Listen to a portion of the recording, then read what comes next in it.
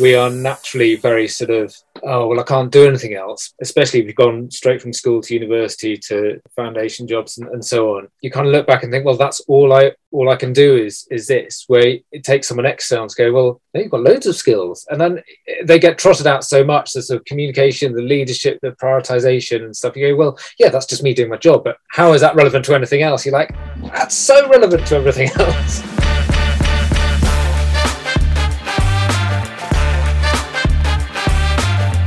Let's face it, burnout amongst doctors is sky high, and we're actively seeking other ways to make the most of our transferable skills beyond the usual career pathways. Welcome to Disrupting Doctors' Careers. I'm your host, Dr. Abena Bubbs-Jones, and I'm on a mission to connect 1 million doctors across the world with the best in diverse career opportunities. So for those of you watching and listening, welcome to Disrupting Doctors' Careers. I'm here with Dr. James McFetrich, who is an emergency medicine consultant and has one more week to go before he jumps completely from clinical medicine. And this conversation today is really focused on his journey from clinical medicine as a consultant to essentially an entrepreneur as a freelance medical educator and setting up a business. So I know there are so many doctors out there who at different stages of their career, not necessarily consultant level, who are thinking about how do I actually make that move and what steps does it take? What are the challenges? What are the benefits? And how to actually negotiate that move as well? Because, you know, it's quite difficult to say, I'm going to do something and then quit your job and then jump into it. Some people do that and that works for them. But for others, you really want to manage the risks of things going wrong. I know I did. Anyway, and I'm still a medical doctor. I'm still doing clinics. So I'm still managing that risk. But anyway, it's a real pleasure to have you with us today, James. No worries. It's great to have an opportunity to talk about my journey as it has been so far, and hopefully of interest to other people in similar situations, or just of general interest anyway. Yeah, I mean, it's invaluable, hence why I invited you. So anyway, let's start from the beginning and learn a little bit more about you and your background. So how long have you been working in, or I'd say from when you started training, how long have you been in emergency medicine now? So that's nearly 20 years. Wow. Which feels like a really long time. It sounds like a long time. In fact, I worked out the other day, for the podcast to do at work, I was trying to work out how many patients I've been involved in their care for. Because obviously in A&E, we're not seeing everyone, but when we're running the department, there are a lot of patients at each shift. And I think it's about 50,000 people that will have passed through the doors of emergency medicine when I've been the consultant in charge. And that's just insane. And I have to keep checking it, but it must be about that kind of number, which is just crazy. So it feels like a lot of time spent. It sounds like a really long time. For some other people who are listening and like, I've been here for 30, 40 years. Yeah. That's nothing. So I guess obviously my next question is, at what point were you thinking about doing something beyond clinical medicine? So why? The absolute honest answer, and this may or may not appeal. So my third day as a doctor, ever. So back as a house officer back in 1997, my first evening on call, and it was just horrific. And I know we've all been there. We've all had those horrible shifts, and especially right at the start. And I came home and I was ready to quit and everything, and then, you know, the next day woke up and thought, yeah, no, that's fine, I can carry on. But interestingly, now I'm at the stage I'm at, looking back, there's been a theme every 2, 3, 4 years where I've clearly had a bit of a slump in, what am I doing? Am I happy with my training? Is this the right thing for me? Where I've done nothing more than think hard about, should I be doing something else? So there's always been this kind of thing in the background, and I think that's perfectly normal and natural. I think that's to be embraced. I think it's a good thing to challenge yourself. But it's kind of always been there. And about 7 or 8 years ago, I started a Plan B file just because I'd see some adverts for jobs and think, oh, I'll just cut that out and put that to one side. I love that. So, Plan B file. I love that. Yeah. And do you know, I had no intent at leaving at that stage at all, but it was really nice to see what else was around. Mm-hmm. And then I'd sort of kind of think, okay, well, if this job comes up, I don't know, the sort of things I was looking at, it's always been in education in some form. But I'd see some academic education things, say, and I'd look at that and go, yeah, I could do that actually. But, looking at the salary and where it is and what's involved, I could do that, but I don't really want to at the moment. But that's nice to know it's there, and I'll move on. So I've always had this kind of thing in the background. And then about 3 years ago, pre-pandemic, I thought, actually, what really made me think seriously about it was, what am I going to do in the next 10 years? So I'm in my late 40s now. I can do the job now. That's fine. That's not a problem. But I was increasingly worried, what would I do in 10 years' time when I'd still need to work? I definitely need to work till I'm 60 before I can retire. How am I going to manage in this job at that stage? And I started to think, actually, I don't want to be the guy who at that stage is turning up to work going, this is absolutely miserable and I hate it and I can't do it. But I just need to do 2 more years and I'll be fine. I could not face ending my career like that. So then I started thinking, well, what do I do before then? When's the right stage to change? Is it in my mid-50s, early 50s? And that stage got earlier and earlier and earlier. And I thought, actually, if I'm going to make a proper second career that's different, and I'm thinking about it now, I probably ought to do it sooner rather than later. So that was pre-pandemic. Then the pandemic arrived, and obviously we also got a bit tied up in that. And that was a change, obviously, in how it worked, and it revitalized things a bit. But then once things settled down a bit at the end of last year, and we kind of understood what the new normal was at that time, that's when I started thinking, right, if I'm going to make a change, I really need to make a change. So I spent a lot of the last half of last year talking to a lot of people, doing a lot of research, thinking about things, and probably made the decision January-ish time before I even sort of spoke to my colleagues directly about it. And then January, February, I sort of thought, no, right, I'm going to do it, and it's going to be this summer. So it was very much a gradual thing, which is how I wanted to do it. I needed to plan it, have a plan in place. But there's always been that slight kernel, like I say, since my first week at work. But I've managed 25 years in the NHS. I mean, I think it's really impressive, and I don't think you are unique in any way in that sense. No. That, I think, as you said, it's quite normal and natural to be thinking about other options from the start. You're like, is this really for me? And, there are multiple reasons why you stay. There's multiple reasons why some people decide to go. And it's all about the push and the pull factors. Yeah. But it's great that you went through this period where you actually reflected on where you want to be in the future, how long it will need for you to retire, and planning within that. Yeah. And obviously there's lots of other factors to consider. I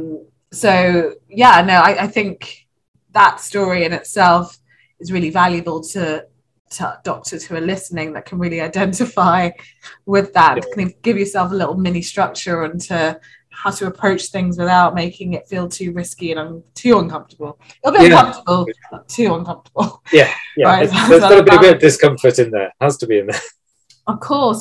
So you've already started your business, right? Yeah. So at the start of this year, I've really started ramping things up. So I thought the best, and I did a lot of, obviously, thinking about it, as I say, one really helpful thing was I signed up for some counselling with these guys called career psychologists based down in London. Yeah. They're not medic specific, and this isn't a promotion of them. They just happen to sort of fit with what I felt I needed. Yeah. And so they work through a lot of interesting things like the values that I feel for work, the values that I feel for me, where my interests lie, lots of lists of things, and just kind of, I think I like this, I don't think I like that. And it was just a different, good way of looking at things I liked. And I kept coming back to education. And that was kind of always what I thought I'd probably end up doing in some form. But that was nice to have that confirmed, I guess, by going through this process. So over the past 5 or 6 years, I've done occasional bits of education outside the NHS, mainly with GPs. My wife's a GP. And a lot of it has been sort of teaching basic life support, the kind of things that a lot of GP practices need to get through CQC. So I've had some experience of earning money, total of about £2,000 a year, not big bucks, but I've had some kind of experience of putting myself out there and trying to sell myself. And then I thought, right, I need to properly do this looked into how I set up a company. So I'm a sole trader as a freelance medical educator. And I basically sort of look into any educational needs that people need within the medical field. And using a few contacts, so I've spread the work that I do with GPs a bit. I got some work through Health Education Northeast, because that's where I'm based, up in the Northeast. And they've commissioned... I'm gonna stop you there. Okay. Actually, you're going into a really important part of this. Yeah. I like work back actually to when you made that decision to go and see a career psychologist. Okay. So, because like we come across a lot of doctors, well, everyone, including myself, when we get to a point like we know we don't want to do what we're doing for the rest of our lives, but we don't really have that much clarity as to where we're going to go to and what we're going to do and what's going to be the right move. Yeah. So what was it that prompted you to say, I'm going to look into career psychology? Because obviously a lot of doctors also kind of look at career coaching. Yeah. Do you have any thoughts on how, your decision making around that and what your expectations were? So they're recommended by a friend, which is ridiculous how much that helps, doesn't it? Oh, they liked it, it must be good. But what I really liked about because I had a free first discussion with the guy who ended up taking me through the whole process. And what I really liked was that they were saying, this isn't about you changing your career. If you end up going through this process and you stay in the same career, that's fine. Yeah. That's not a problem. Whereas a lot of other things that I looked at, it's a subtle twist, but you want a new career, we'll help you find your new career. And that's good. That's clearly important. But I wanted to make sure that it was the right thing to do to leave my career rather than going, how do I build a new career? Right. Okay. So the focus that you chose was to actually make the decision to leave emergency medicine as a consultant. Yeah. Because clinical practice. Yeah. So it very introspectively is, am I just getting miserable with this job? Is it just me? Is it just a bad patch?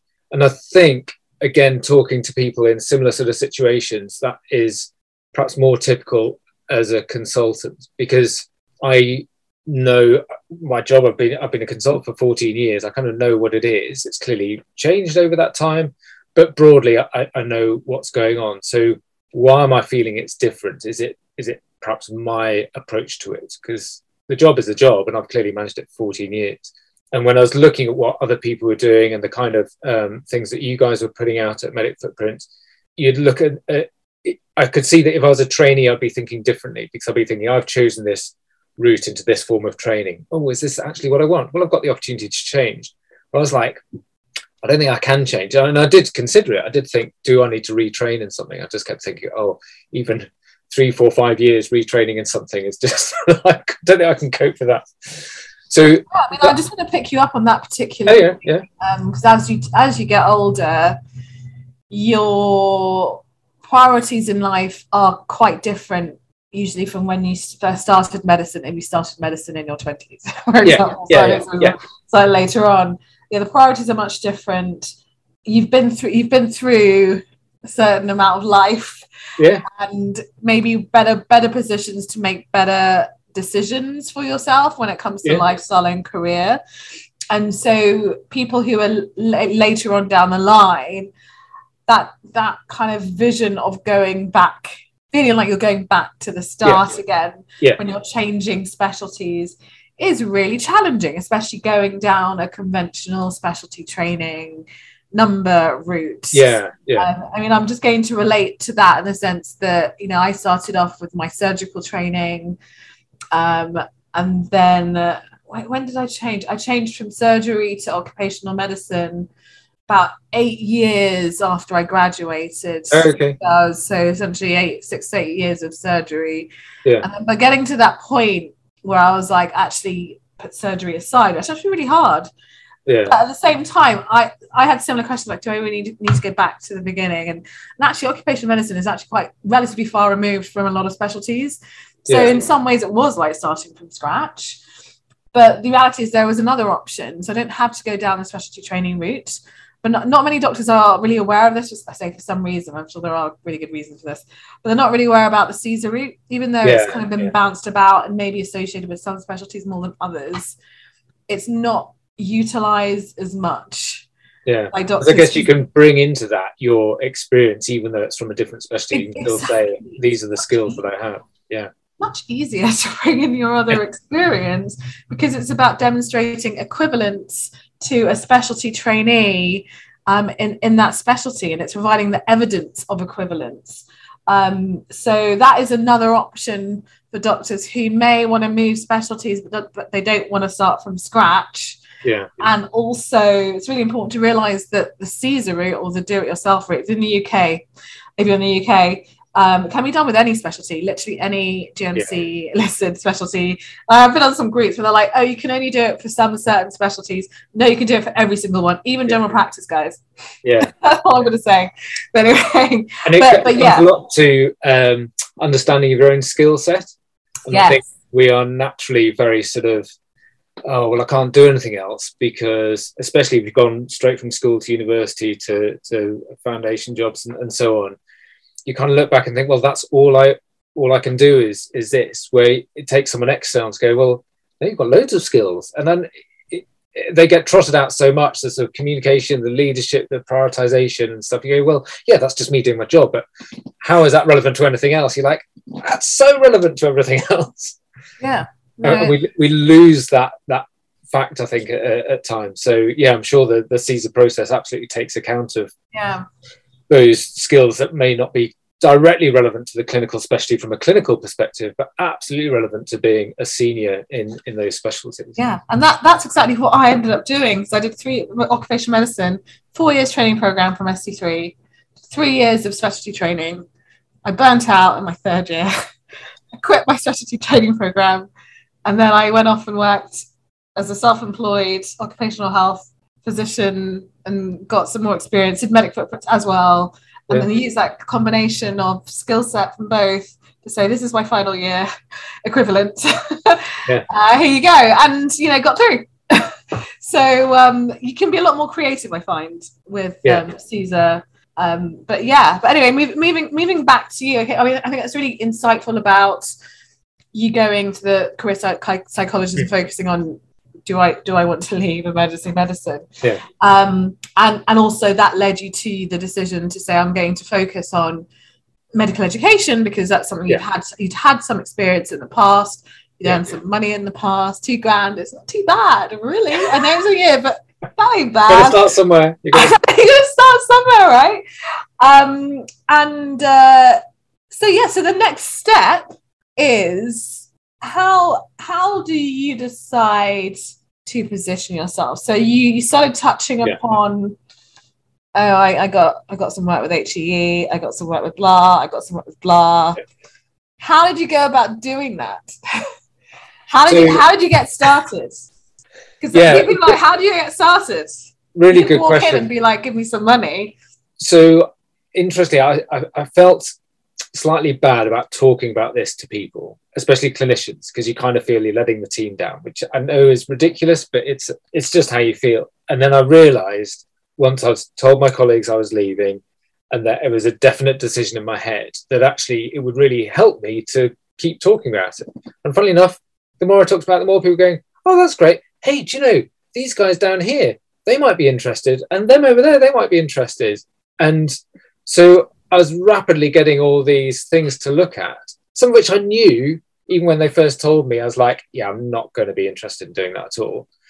But I would still take that information on. And so I went through this phase, so February, March, April of this year, of just getting loads of thoughts, coming back home, writing down on a piece of paper, okay, if I did that, how much would that earn me? What's realistic to what time I could put into it? What's realistic as to what money I get paid for it? And that would have helped me prioritize which bits that I followed up. And also you got the sense of some people, the guys at Health Education up here were, they were so positive and so like, yeah, brilliant, we can definitely do something with you. And they might have just been, that's the way they approach everyone. But I really felt, oh, this is something worth pursuing, where other people were a bit more, it might work. So some of the work with universities, universities are really complex structures. Yeah, going back. So just to clarify, you managed to get what we call in the business world leads, so potential prospects or potential clients, through you simply talking about what you were planning to do. Yeah, literally just being comfortable, but I had to be comfortable in myself about it. And there were times at the first couple of conversations I felt quite that took some time and it took some practice. But in order to practice, you need to do it. Absolutely. Go through that period of feeling uncomfortable to get past it, right? And once I've done that with people that I knew, then it was easier on things like LinkedIn. And I wouldn't say I'm a great understander of the powers of LinkedIn, but it's fairly easy to sign up and kind of go, oh, that's a job I might be interested in. There are a couple of things of people that I contacted just by email and said, look, this is me, this is what I think I'm interested in. And some things worked and some things didn't. And that was a massive learning curve for me. I kind of knew that not everyone's going to go, oh, brilliant, we've just been waiting for you. But also it's really difficult to keep putting yourself out there going, yeah, I'm really interested in this, knowing that, I don't know, 60, 70% of the stuff that I was going after, that people were turning around and going, great, but not now. Or actually, that's not what I'm interested in at the moment. And it's really difficult not to be disheartened by that. But because I'd already made my decision, this wasn't helping me make the decision whether to leave or not. I've made my decision to leave. So it's kind of easier to go, that's fine. I'm just going to keep going. And every, I wouldn't even call them rejection, but every sort of downturn of interest would fire me up to go, right, I really must get this aspect sorted. I really must get my biography sorted. Or I've been needing to set up a website for ages. Let's just take the next step to doing it because I can do something positive despite these negativities. But just following up loads and loads of stuff was a really important phase. That's a really important point there. So what you've essentially described is, part of the going out to the market is market research. Yes. So seeing what the market is the market, because these are your potential clients that give back to you, like what is available, what do they want, what's the biggest need in the market, how can you fill in that gap to really address that need for them, so that when they are ready, or you can identify the right kind of people that you want to work with, that they say, God, that's exactly what we need. And that is art. Because as you described, like a lot of this also is about trial and error, the rejections. You learn so much from those in itself that it helps you to shape your offering, or helps you to really, again, I go back to the word positioning. I love that word. It helps you to position yourself in a certain way that you want to say, this is what I do, this is what I don't do, and this is who I work with, and this is who I don't work with. And the more specific you are in your own creative niche, the more focused you can be on who you go out to. Like you described, someone offered you a lead or a potential contact, and you were like confident you did not want that. So you knew already, I am not going to do that work. But when something does come your way, you can spot that quite quickly. It's like medicine, isn't it? It's so much like medicine in that way, right? You take a history from someone and just even by looking at them, whether they're going to go home or whether they're going to come in, without them saying too much, so it's a similar thing, and that takes practice, that takes experience, and also just being cognizant of what you're doing as well, and reflecting on that experience and learning from those mistakes and feedback and all of that jazz, right? Because there's a change. I love that parallel with talking to patients, because there's a change where I'd be talking to people and it's just a conversation, and people are generally nice and they like having a conversation, and I'm still learning, but I'm better than I was at sort of picking up, this is just a conversation, we're just having a bit of a chat over a coffee, to actually you're quite keen in doing something and I'm quite keen in doing something, and there's just a slight difference in how we're negotiating this. It's almost like the when you're dating someone,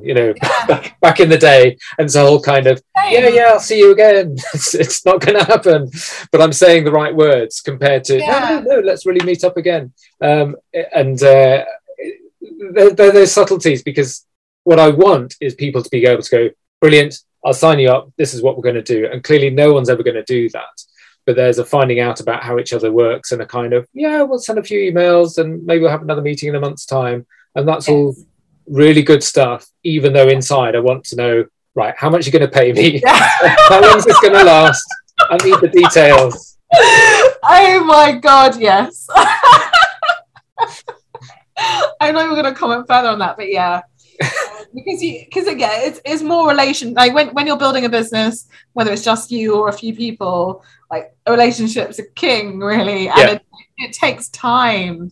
It takes, depending on the nature of the business, but yeah, a lot of these things take time and persistence and keeping in touch, just like you are with friends, right? Yeah. You look at some of our closest friends, we can't even remember like how we first started talking to them or why they're still our closest friends, but but you know that they are.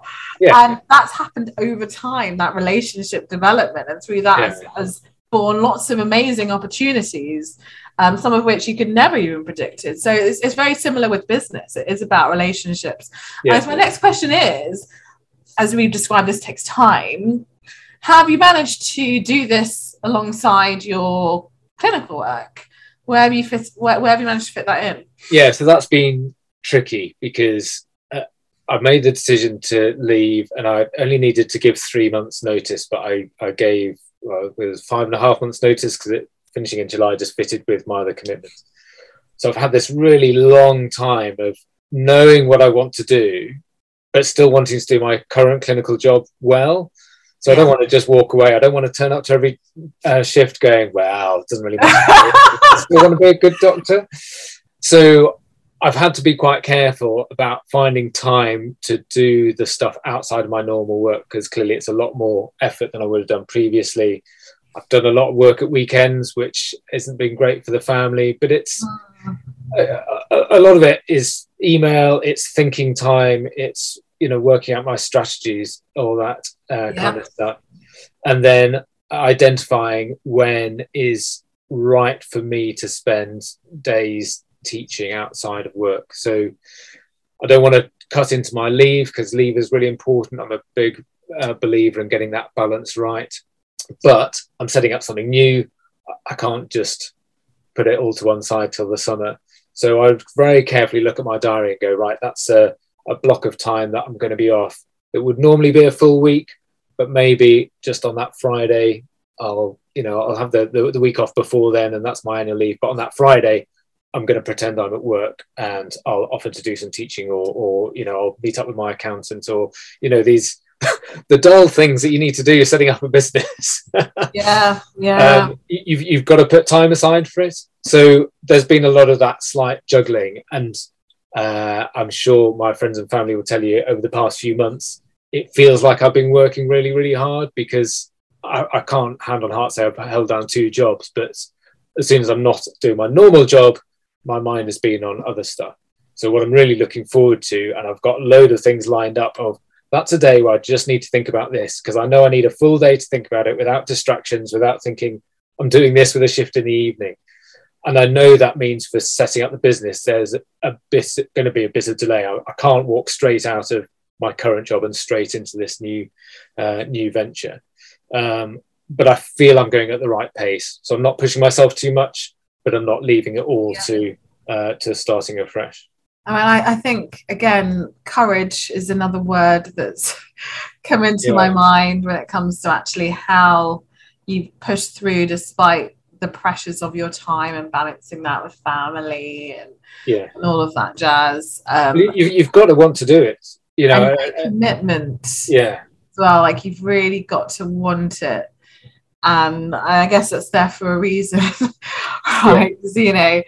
Especially in the business world. The other day I did a podcast with another doctor and talking about failing fast.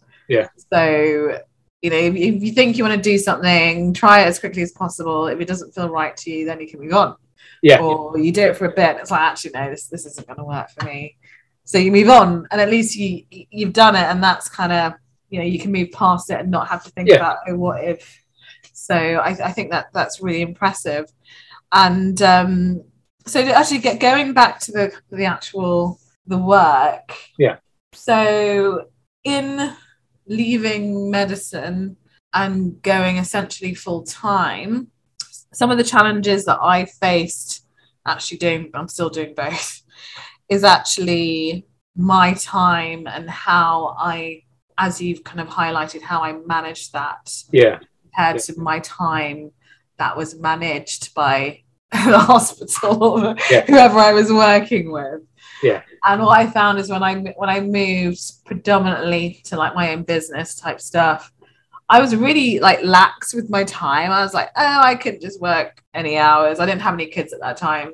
And I found quite quickly on that just was not sustainable at all. You know, having like things like scheduling breaks in the day. Things like saying, we're only going to do a certain amount of calls a day. I'm only going to be like being very specific as to what you do in the time that you have.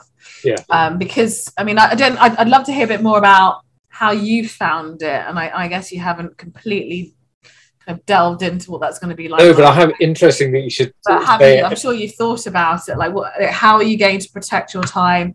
Make sure you've got time for your family, all of that stuff. Deal with all the admin that comes with running a business. Oh, absolutely. So, as I say, I haven't had a proper week of my new work to put to the test. But interestingly, even though from emergency medicine, it's, as you know, it's chaotic. You never know quite what you're going to get. I think for me to go forward conceptually, and this may go completely wrong, I need a timetable for my days, especially the days when I'm not meeting anyone, I'm not doing any teaching. Yeah, especially those days. I need that timetable. But partly it's a timetable that helps me make the most of this opportunity. So, as you say, you know, I've got family, I've got dogs, I like to do exercise. So, okay, I can work out in my day roughly when I'm going to do those things. So I know if I'm sat at my desk all day, I'm not going to be productive by about midday. So, well, fine. And I know that I work well first thing in the morning. So I haven't quite written this down. I probably need to in some form, but I think drop the kids off at school, come and do a couple of hours work, so I'll work well. And then I will stop work and I'll go and walk the dogs or do some exercise. So I'm getting that benefit. It's part of the autonomy that I want from this change. And I can see broadly through the week, or certainly through each day, I'll split everything up into those sort of bits of time. But in the knowledge, I can be really flexible and kind of go, actually, I'm really, working well on this project. I'm working well on this teaching session. Well, I can just carry on because who cares whether I have a break or not? But also, if I know that I'm struggling and this is a lot more creative than I'm used to, and I'm a full believer in, if you want to be creative, you need to get out of the office and be doing something different, that I will just have to go, fine, I'm going to stop now.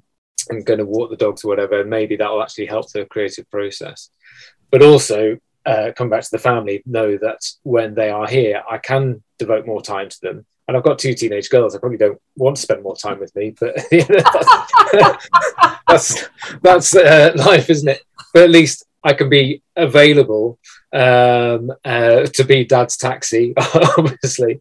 Whereas at the moment, one evening a week I'm working and I'm doing night shifts, so I'm tired and I want to have that availability back for them. So I'm going to try and structure my week so that when I'm needed as a dad, I can be here without saying, sorry, I can't be there, unless there's a specific external thing that I know that I have to go to. But I think all my teaching so far is going to be Monday to Friday between 9 and 5. So it shouldn't have any effect on those other things.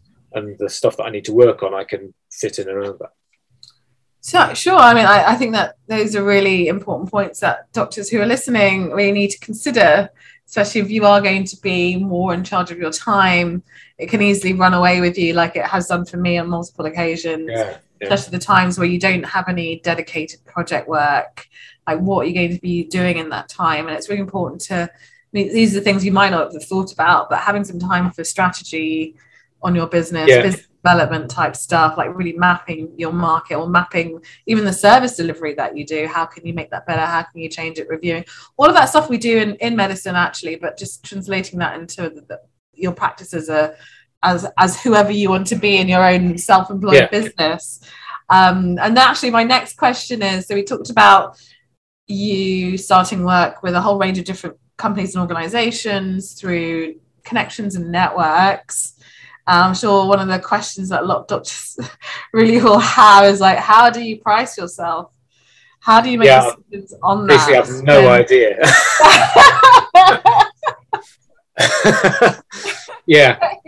But this is a brilliant thing about it. I will answer your question a bit, but this is genuinely what gets me really excited about it, because I know nothing about this. And I know I'm not selling myself very well for anyone who's listening to this. Yeah, this is the thing. Like, so many of us can identify with that. Like, we start off knowing nothing about this. Why would we? Yeah, absolutely. But I love that. I love the fact that, I literally know nothing. And I was talking to my accountant the other day. It's like, you need to do X, Y, and Z and think about VAT. Like, wow, I know nothing about this. I'm an intelligent person. I have lots of stuff in my brain, but I love learning. So it's actually a really nice thing about doing this, that I'm really far more fired up and enthused than I am about saying, well, I better keep up to date with the latest medical treatment. Yeah. So I now can't remember what your actual question was. having promised price your work. Pricing, yeah. So yeah, basically I don't know for most things. For the work with Health Education England, they said, this is how much we'll offer you. And I was like, that sounds reasonable. Okay. So I never, am I cutting myself short? But they're a reasonably big organisation. They work with lots of different people. So I figure they probably know. They're unlikely to be pulling a fast one on me. With the work that I do with GP surgeries, obviously I have an in with my wife as a GP, that she has a good understanding of what they pay for external people to do stuff. Because I'm very conscious, I'm coming in saying... So there's a benchmark there that you're pretty much aware of. Yeah. Interestingly, and this is a family story we love, so I used to deliver all the basic life support teaching in my wife's practice, and then they got a new practice manager who said, this guy's too expensive, we'll get someone else. I was a bit miffed at that. But then all the staff said, oh, where's the guy we normally get? Isn't that Nikki's husband? He's far better. So, perhaps I had priced myself slightly wrong, but there was definitely a thing about getting engagement and keeping the staff happy. And, I would rather work somewhere where perhaps I am a bit more expensive, but if the staff are more engaged with my teaching, apart from me getting paid better, that's what I want from education. I want people to be engaged with it. And, I am my own USP. I'm fully aware of that. And some people may like that and some people may not. But if they like it, then they're going to learn more. And that's what I want from my business, is people to walk away going, I've learned something. Whereas there's so much education that's delivered by people who can't educate. Yeah. And just, they may have the skills in understanding, but not in delivering. That is absolutely key to what I want to do, is to make sure people walk away. I'm teaching statutory mandatory training, let's face it, certainly for the basic life supports. No one wants to be there. But if I can deliver a session and people walk away going, wow, I have learned something and I enjoyed that. Oh, and the CQC are happy because all the staff members have been taught it. Well, I've won with that. So I found there's a slight balance between that pricing and being the educator that I want to be. And I'm relying a lot on the feedback of the staff to say, get this guy in again because he's good. And I think that reflects in the practice, that they go, well, yeah, he is a bit more expensive, but if the staff are more engaged with stat and man training, that can only be a good thing. Exactly. Actually, I wanted to go back and for people that don't know, USP, unique selling points. Selling points. Yeah. Stuff like that, another podcast. But I think what's a really important point you highlighted there, I just want to recap. So basic life support, essentially, anyone could teach that. So anyone can train to teach that right these days. But your USP is you are an emergency medicine consultant with over 20 years of experience in emergency. That's just in emergency medicine. So in the marketing elements, and someone said to me recently, reminded me, pricing is marketing. Okay, Why would you not charge a premium for the fact that it's not just the BLS that you're selling, it's you that you're selling. It's everything that comes with you and your knowledge, your expertise, the practical work. Do you know what I mean? Well, they know that when I deliver that session, they're getting a few minutes with someone experienced in emergency medicine, because they will always ask, every practice will always ask, oh, can I just ask, this happened the other day, what should I do? So I'm improving my understanding of what people want to know, but also they're getting more than just, I'm delivering X. They're getting your consultancy input. Yeah. Right. And that leads to further work. Absolutely. Yeah. And that helps you build your business and your practice and your credibility and everything else that comes with it. Absolutely. So in fact, you don't need to be working with that many companies in the great scheme of things to actually earn a really good living. Yeah, absolutely. Well, that's what I'm hoping. Yeah, well, yeah. Let's but already a year's time and see where you are. Already, if anyone's listening thinking, he hasn't got a clue. I generally don't have much of a clue what's going on. But just today, from some teaching that I'm giving next week, I've already been recommended to another practice. There you go. They don't even know. My teaching could be absolutely rubbish, but someone else has already picked up on this, and I'm not fully marketing it yet until I finish work, just so I know I've got the capacity to take it on. But there's something that I'm doing, and you're probably far better to analyse that than me. The best marketing is referral. Yeah. So you can build your business solely on referral. You don't have to need a website. You don't need any of that jazz. You just need people to talk about you. And you just need to be really good at what you do. Yeah. But you also need to charge at a reasonably decent level that communicates. It's just like, you go to a hotel. You say, I'm going to go to a hotel for the weekend on holiday, right? You can either go to the Travelodge or you could go to the Ritz. Yeah. Right. And what are you expecting to pay at each of those? You know what you're going to be getting and you know what you're going to be paying. Yeah. Because, one's budget, one's premium.